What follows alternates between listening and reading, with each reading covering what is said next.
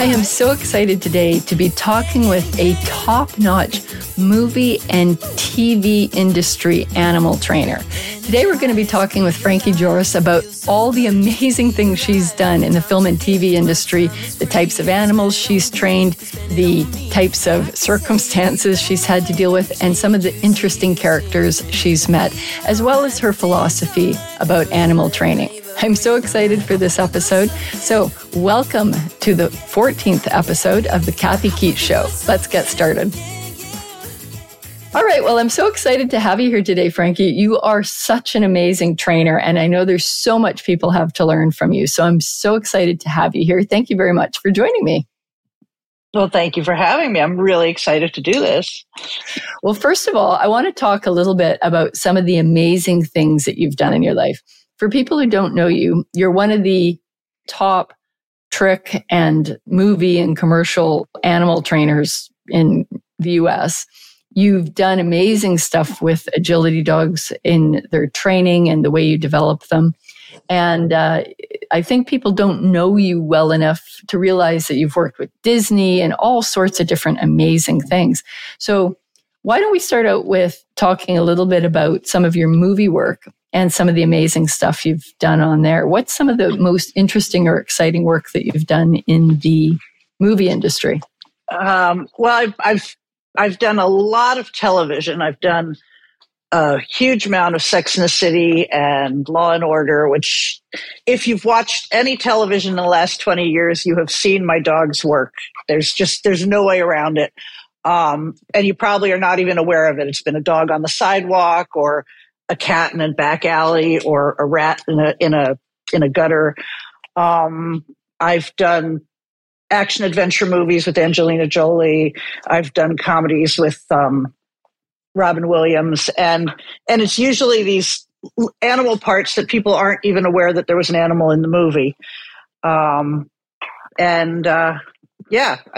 Just a ton of stuff. One of my favorite movies that I did was Salt with Angelina Jolie, where the dog was a very small but pivotal role.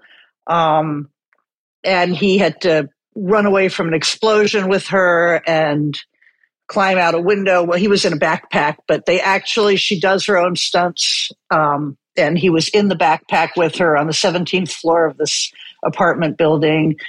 And, we've done all kinds of things like that. So you've really been able to work with some of these stars and even get advice from them. What's some of the best advice you think you've ever gotten for working in that industry? People think their dogs are trained and they aren't really for movie and TV. I was really fortunate, and I did not realize it at the time, but when I was a little kid, I interviewed the Frank Inn, who trained Benji. He was doing a press conference for Benji when it was released, and that was a big famous movie when I was a kid. And I actually had a private interview with him, and he was like, "You want to train dogs, kid?" It was like one of these old time, cigar chomping dog trainers. He goes, "Treat them like you would treat your friend. You get mad, you get over it, you go on." And it didn't mean anything to me at the time because I was, 11, 12. I didn't have a dog. I wanted a dog. But I think that's a lot of it because I train dogs and I don't have to make a method. I don't have to say, "This is my method. I do this. I always do that. I never do this. I use a clicker." I just have to get results. I think he was right. I treat my dogs like I treat my friends, and they're really part of the family, and we do things very conversationally. At home, they often get away with murder, but when it counts, they are expected to work hard, and they always do, because I expect the same things out of them that I expect out of myself, which is when we relax well, and when we work, we put everything into it. But I didn't know at the time when I first interviewed this guy that was like actually sensible advice. Then I went through the whole like dog trainer thing of reading all these dog trainer books and like, oh, you have to be very consistent and dogs only understand one word commands and you have to do this and you have to do that. And then it was like, no, you have to use clickers. No, you have, and all of this to find my way back to, no, Frank Inn was right, basically. So Frank Inn was a Hollywood dog trainer. And at the very end of his career at that point, he was a real gruff, old-time trainer. But he really loved his animals. I'm sure by today's standards, people could pick apart what he did and say he did this wrong and he did that wrong. But he had a wonderful connection with the animals. And he gave me really good advice, which was, treat them like you would treat your friends. That's cool. That's really cool. One thing I remember years ago when I was also interested as a kid, I loved Benji and I loved animal training. And I remember reading about him, really teaching the dogs to act. So not just sit and do this and do that, but things like look afraid if they needed to because, someone was trying to catch them and stuff like that. And I noticed in one of the clips that I'd seen of your work that you were able to do that as well, as sort of teach the dog to kind of crouch down. And, it's amazing how really the really great trainers, it's beyond just simple move here, move there. They actually get the dogs doing an element of acting.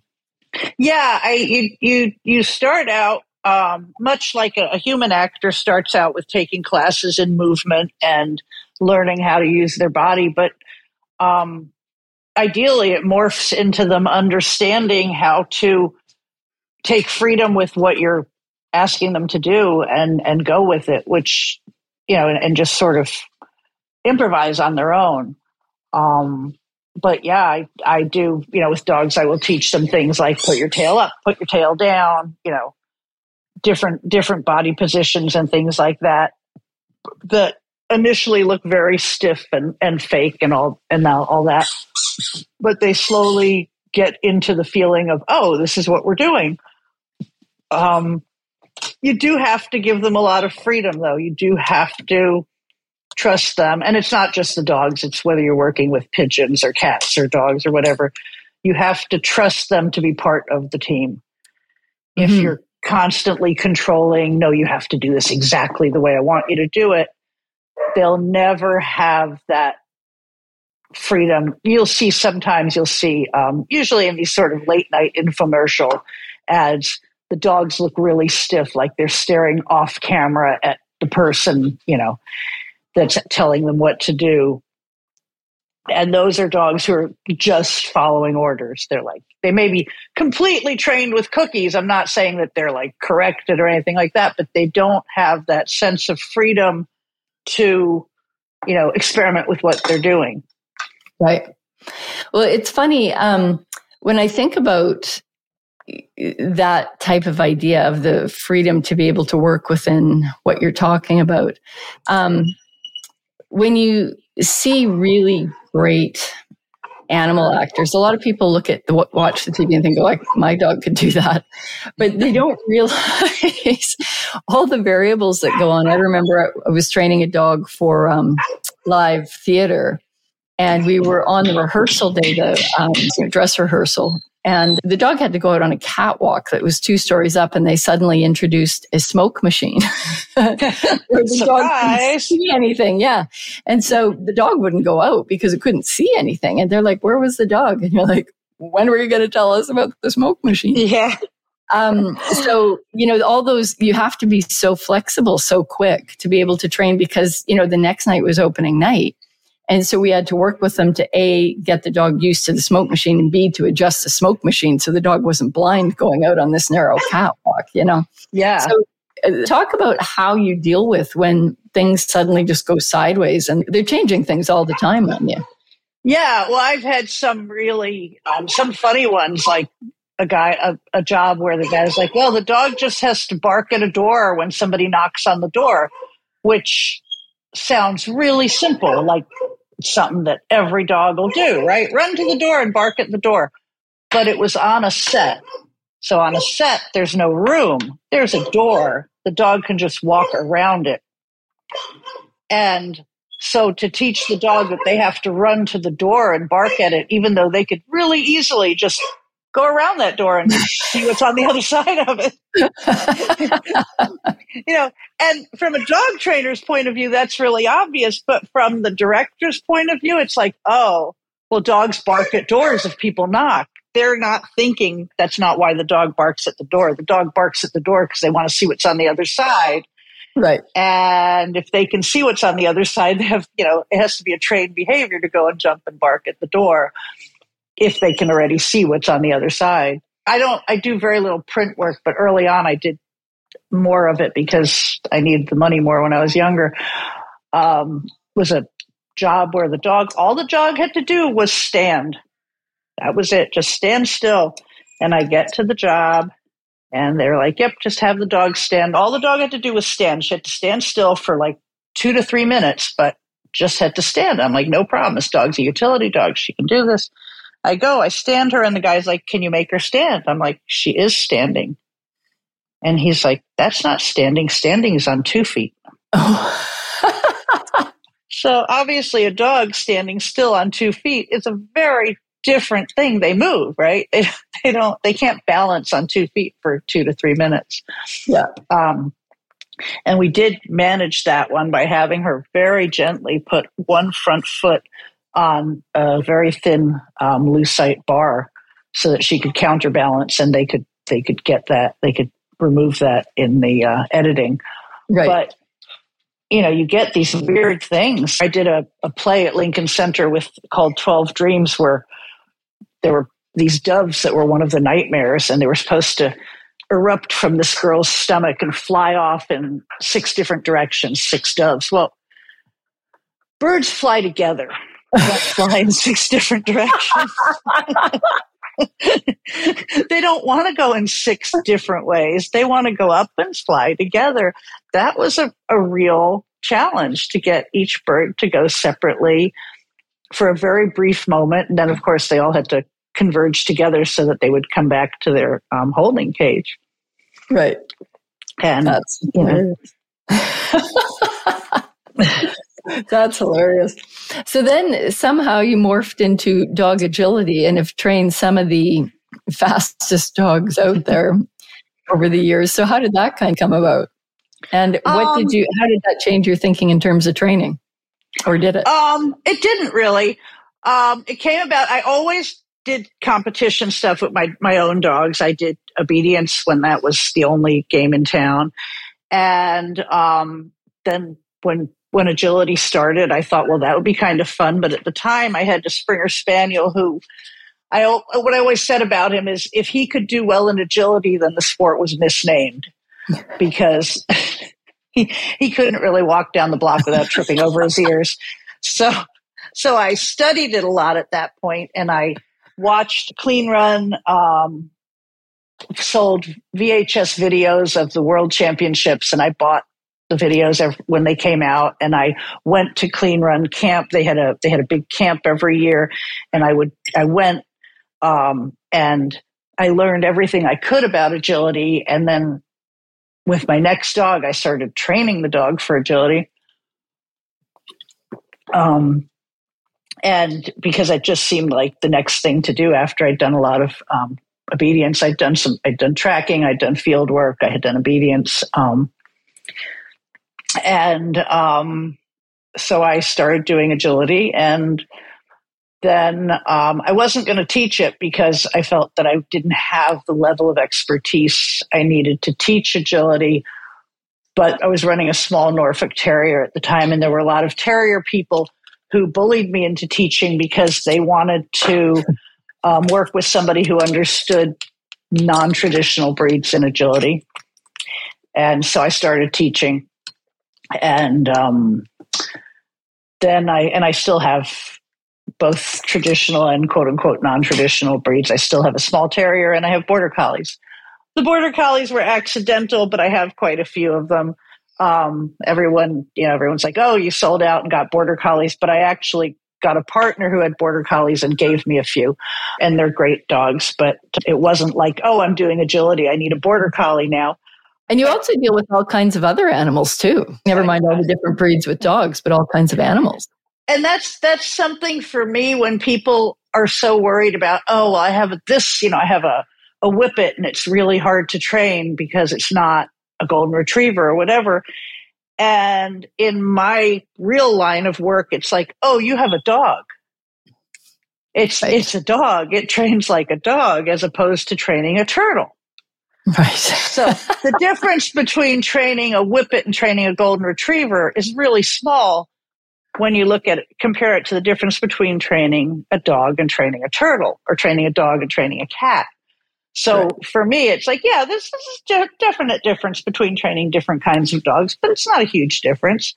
Right. The difference between training an animal that has no motivation to work for food or toys or, social rewards, that's a whole different kind of a thing.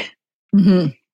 Well, it's interesting when you think about training different animals and training methodology. Of course, the movies have the statement at the end of, the movies, no animals were harmed. No animals were harmed, yeah. Yeah. So, dealing with all different kinds of animals, this is just a side note. I was working on one thing once and they had maggots. Mm-hmm. And the vet had to be there to make sure that the maggots weren't mistreated. Yeah, absolutely. And we take it really seriously. Like they are putting in an effort, and you may hate them in real life, but they're there and they're working and they're getting paid just like everyone else, and they need to be treated, as well as possible while they're there. Whatever happens, however you feel about maggots in the rest of your life is a separate thing. Well, you can't really start otherwise creating lines, right? Like, well, this one's okay and this one's not okay in the movie industry, like or the TV industry or whatever. How would you say, well, this animal is okay and this one's not? So you can, treat this one. People try. It's gotten much better. Early on, when I was first started, I was doing an ad for toilet paper, and it was supposed to be fluffy soft. And there were these little, day-old chicks, and they were supposed to pop through the center of the toilet paper roll, and that's fine, not a problem. Toilet paper roll is very short; they pop through it.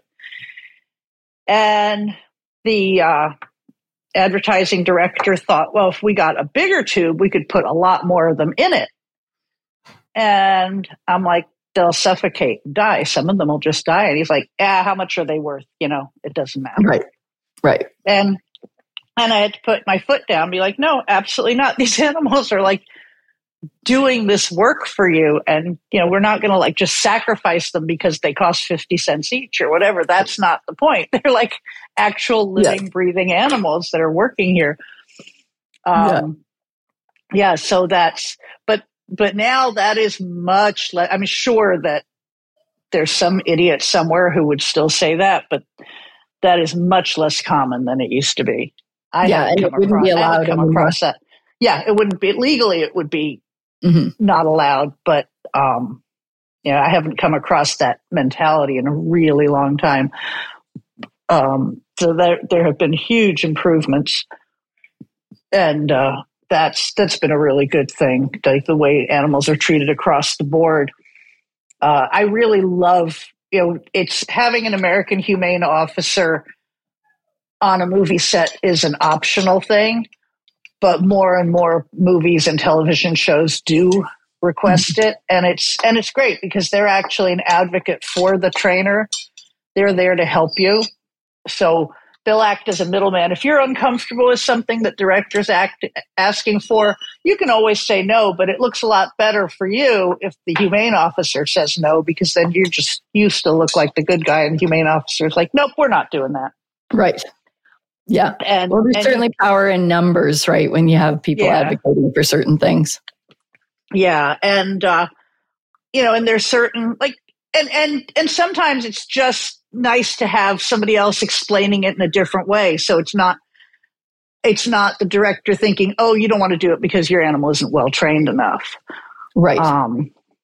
We recently did a job, and I was a wonderful director, and there wasn't a problem, but the dog had to go through live traffic. It was all stunt drivers, but it is nerve-wracking when your dog is running through traffic. There's no, it's stunt drivers and everything is incredibly choreographed. And there was never a time where there was an actual car near the dog.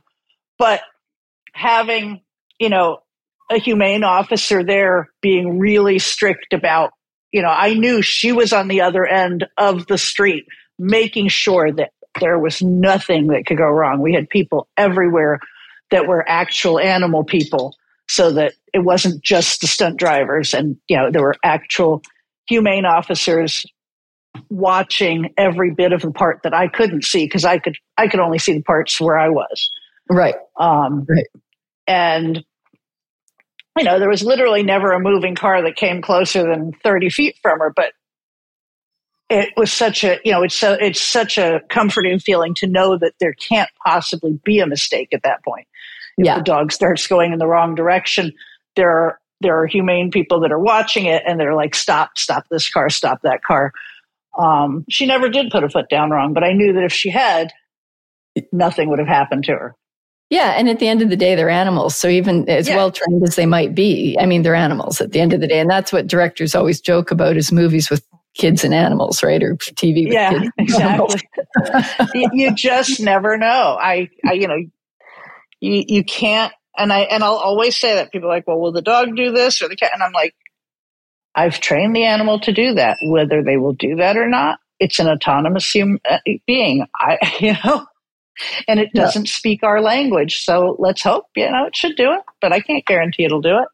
Mm-hmm. Well, we, one time we're working on a set, and we were working with, it was the sheepdogs, and we had to put sheep in certain spots. And so they said, okay, you're hired, show up this one day. And, so we waited all day. We had to bring all the sheep.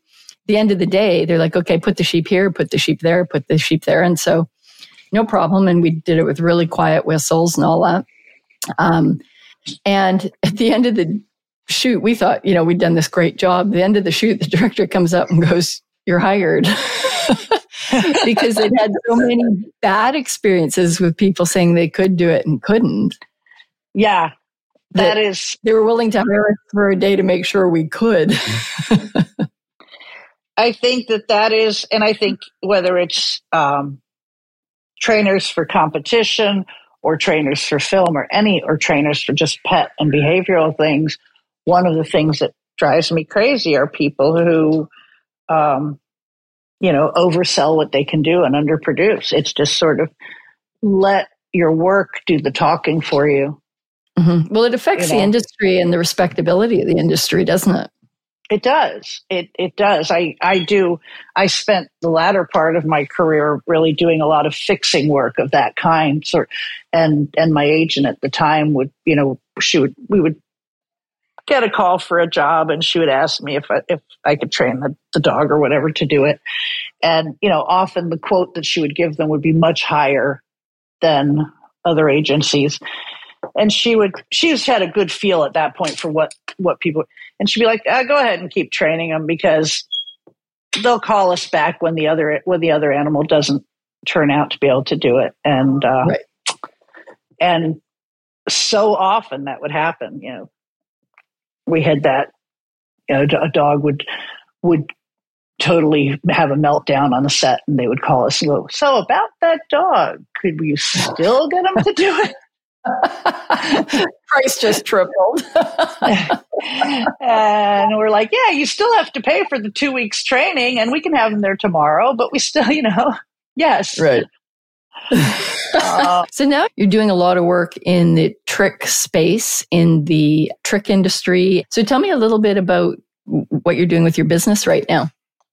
So right now I am doing I'm starting to do online trick classes and trick seminars, traveling around doing trick seminars.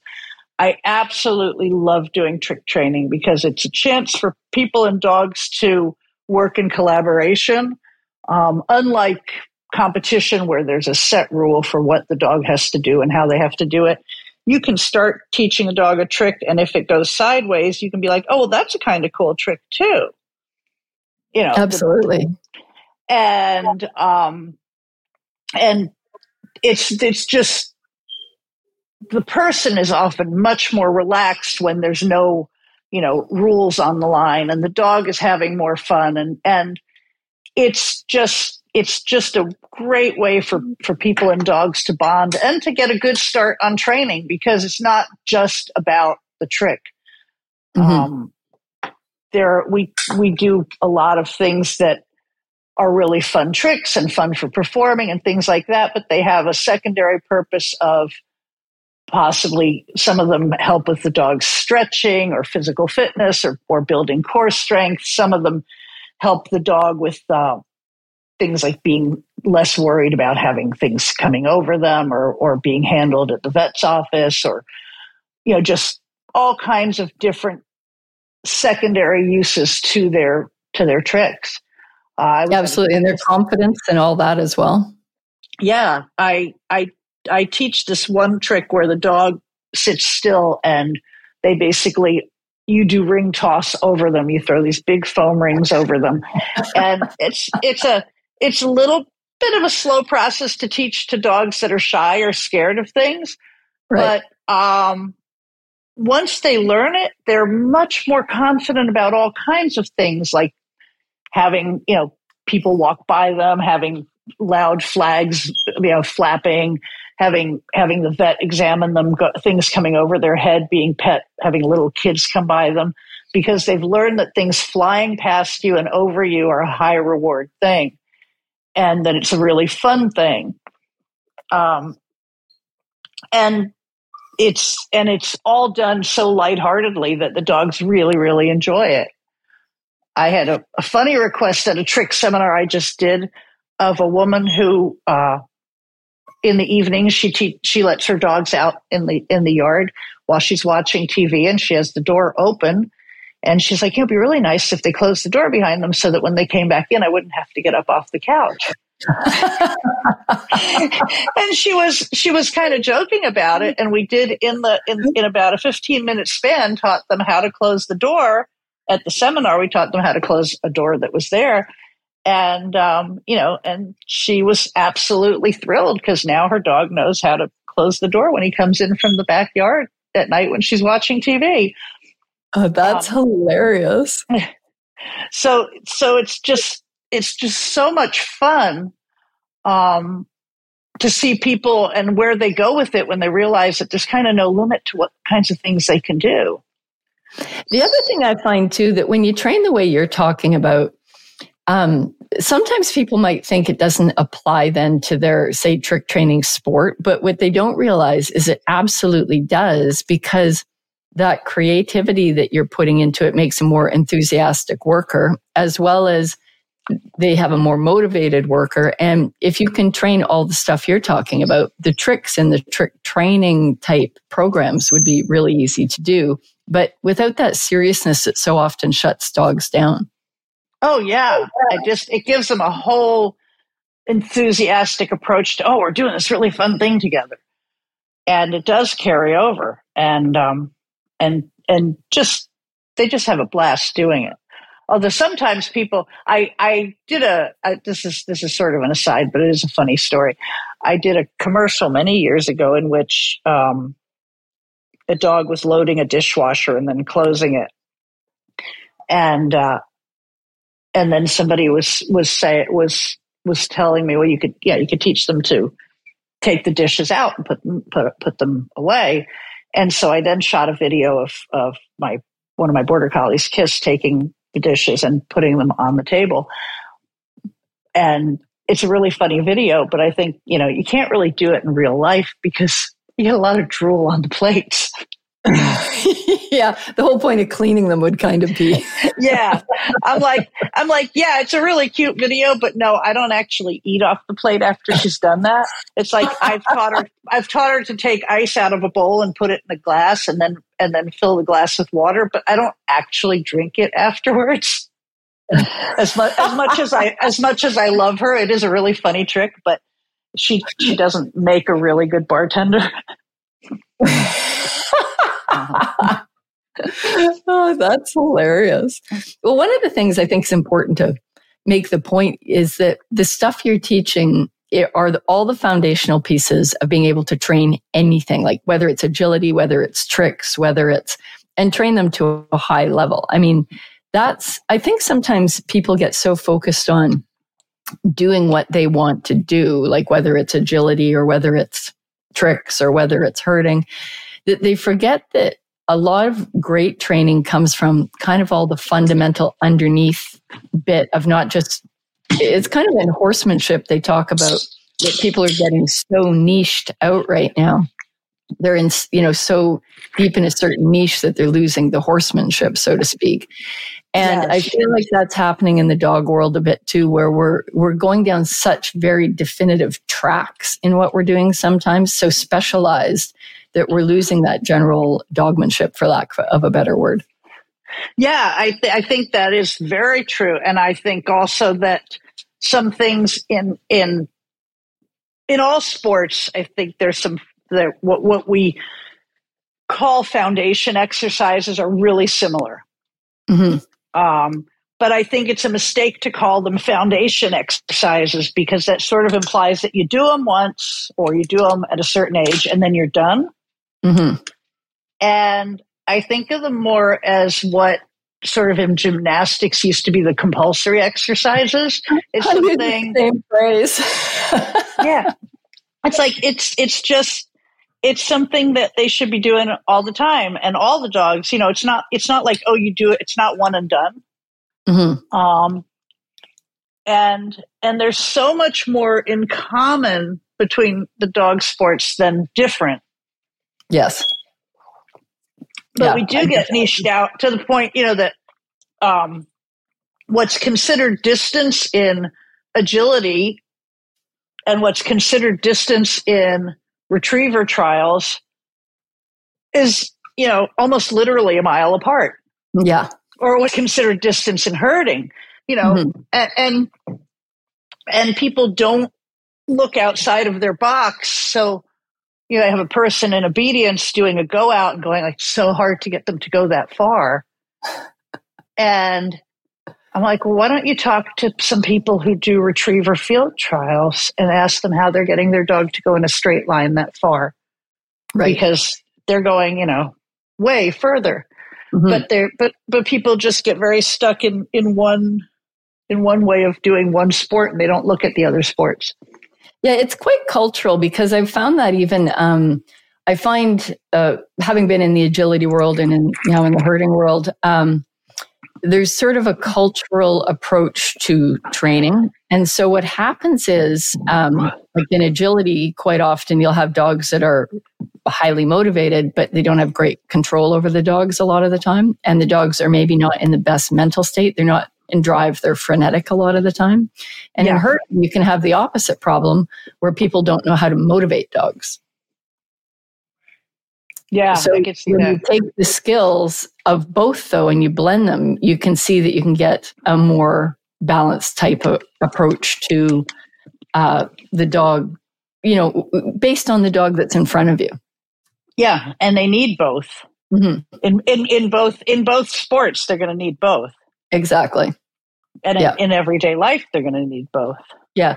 It's all about reading dog body language at the end of the day, regardless of what you're doing, and making sure that you have an enthusiastic worker, right?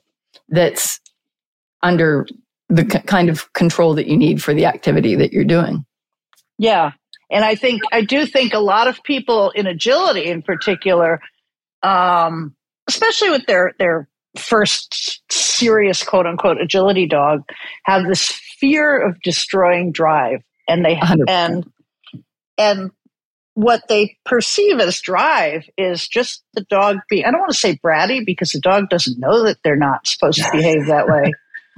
And to be a brat, you have to know you're behaving badly. They don't. We're anthropomorphizing for the sake of illustration. The dogs are somewhat out of control. They don't have any self-control. They don't know how to just take a deep breath and look around and say, just relax.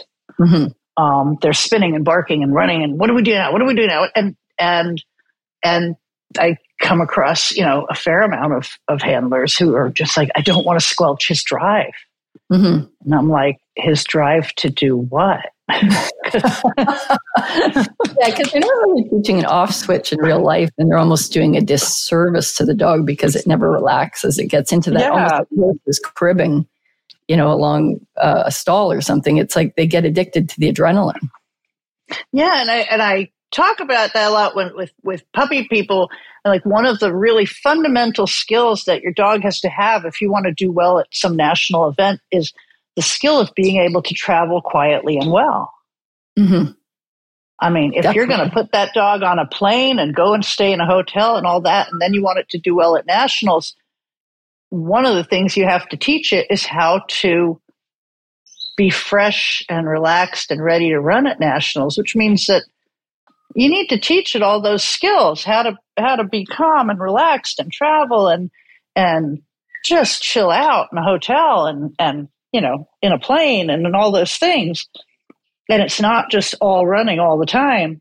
And that's something, animal actors have to do really well. You're on set, and they may be on set for 18 hours. And as soon as the camera's not rolling, they have to just shut down, go to sleep, because the next time it's rolling, they may be working for, however long, running or doing whatever over and over and over and over again.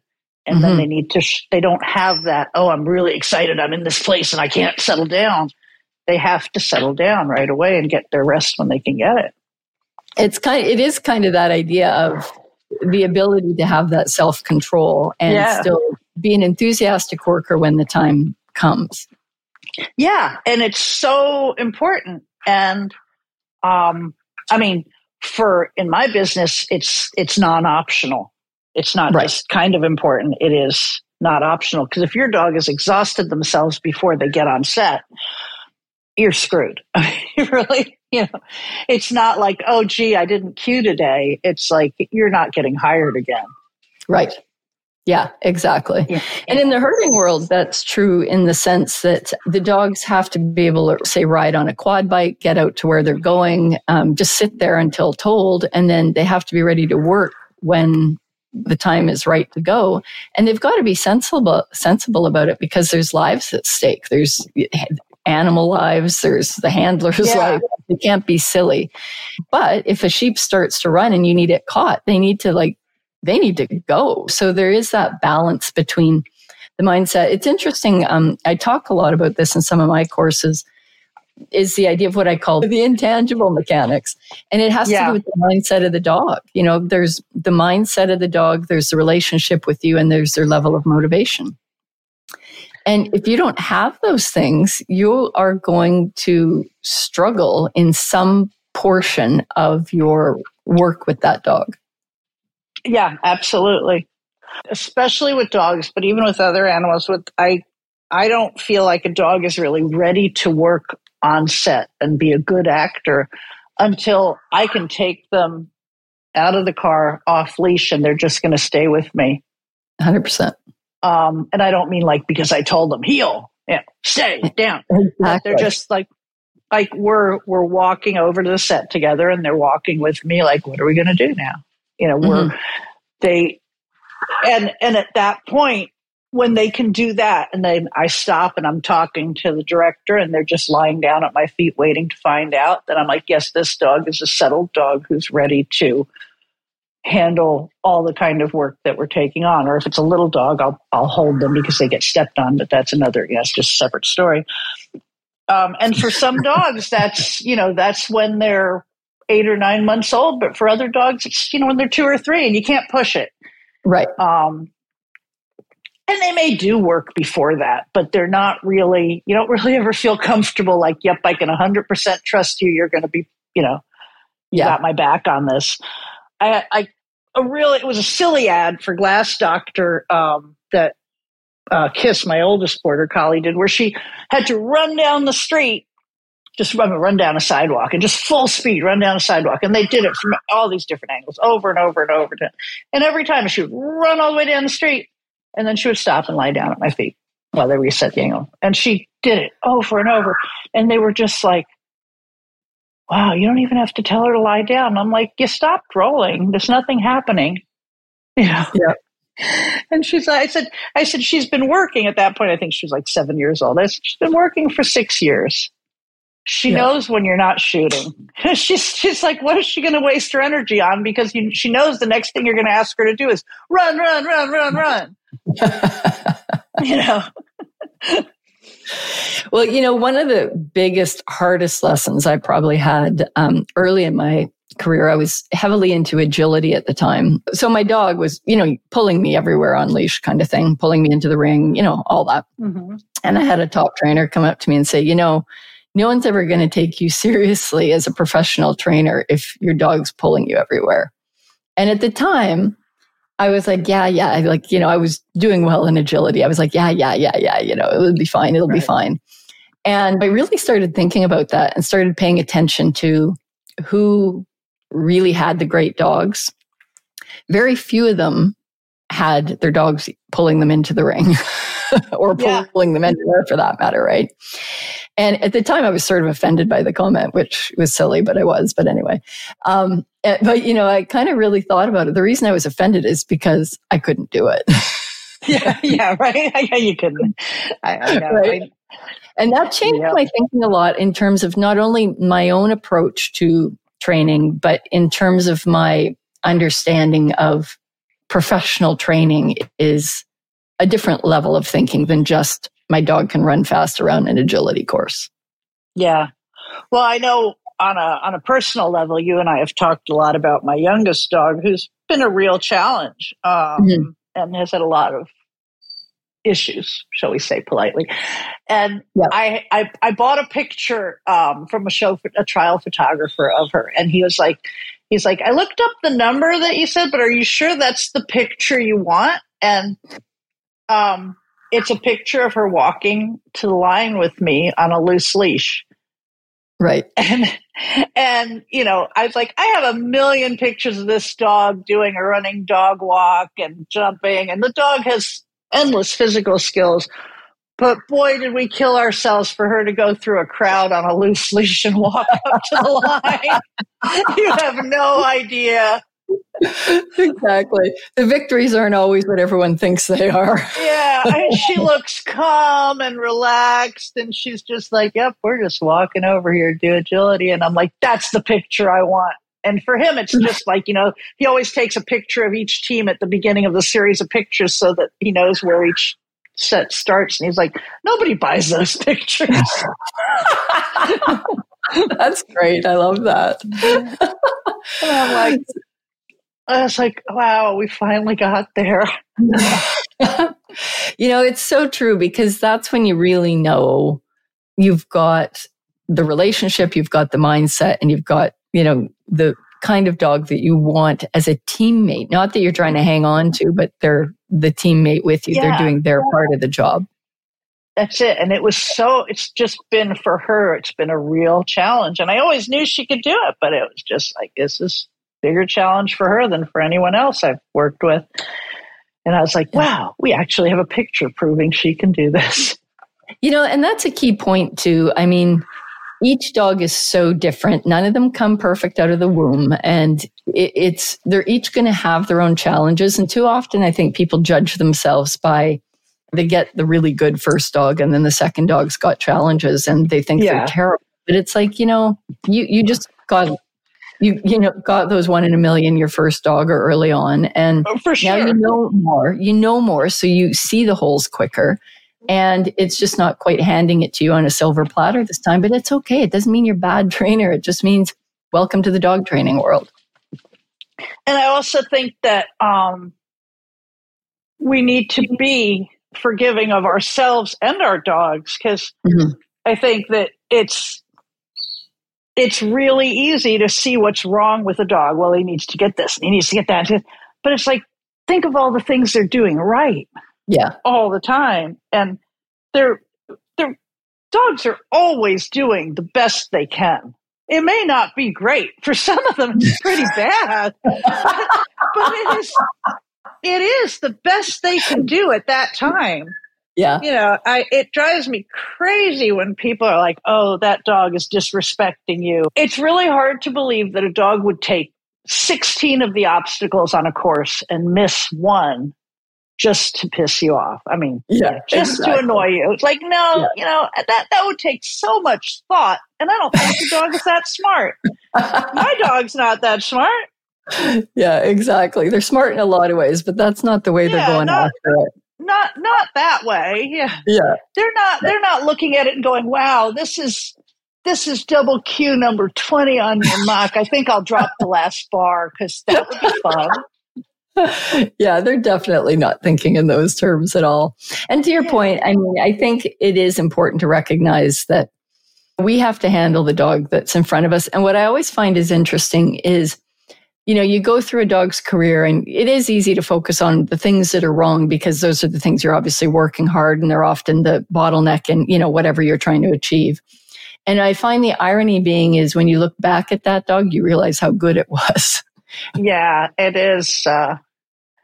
And flip side, I have one dog who is, and I hesitate to say this because whenever I say this about her, people, not you, but other people are like, oh, I have a dog just like that. And I can tell you don't. In 50 years of having dogs, she's the smartest dog I've ever had. And she's nothing like any of the other dogs I've ever had.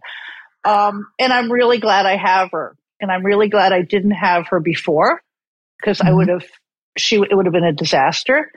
And I don't think I ever want another dog like her. I get what you're saying. I do get it. It's just like, it's a lot. It is. I have her children and her grandchildren, and they are lovely, smart dogs, but they are not as smart as her. And it's really nice to have just her and be like, there's nothing I can't do with her, but it's like, be careful what you wish for. Yeah, it's like a chess game every day. It's exhausting. Yes, all the time.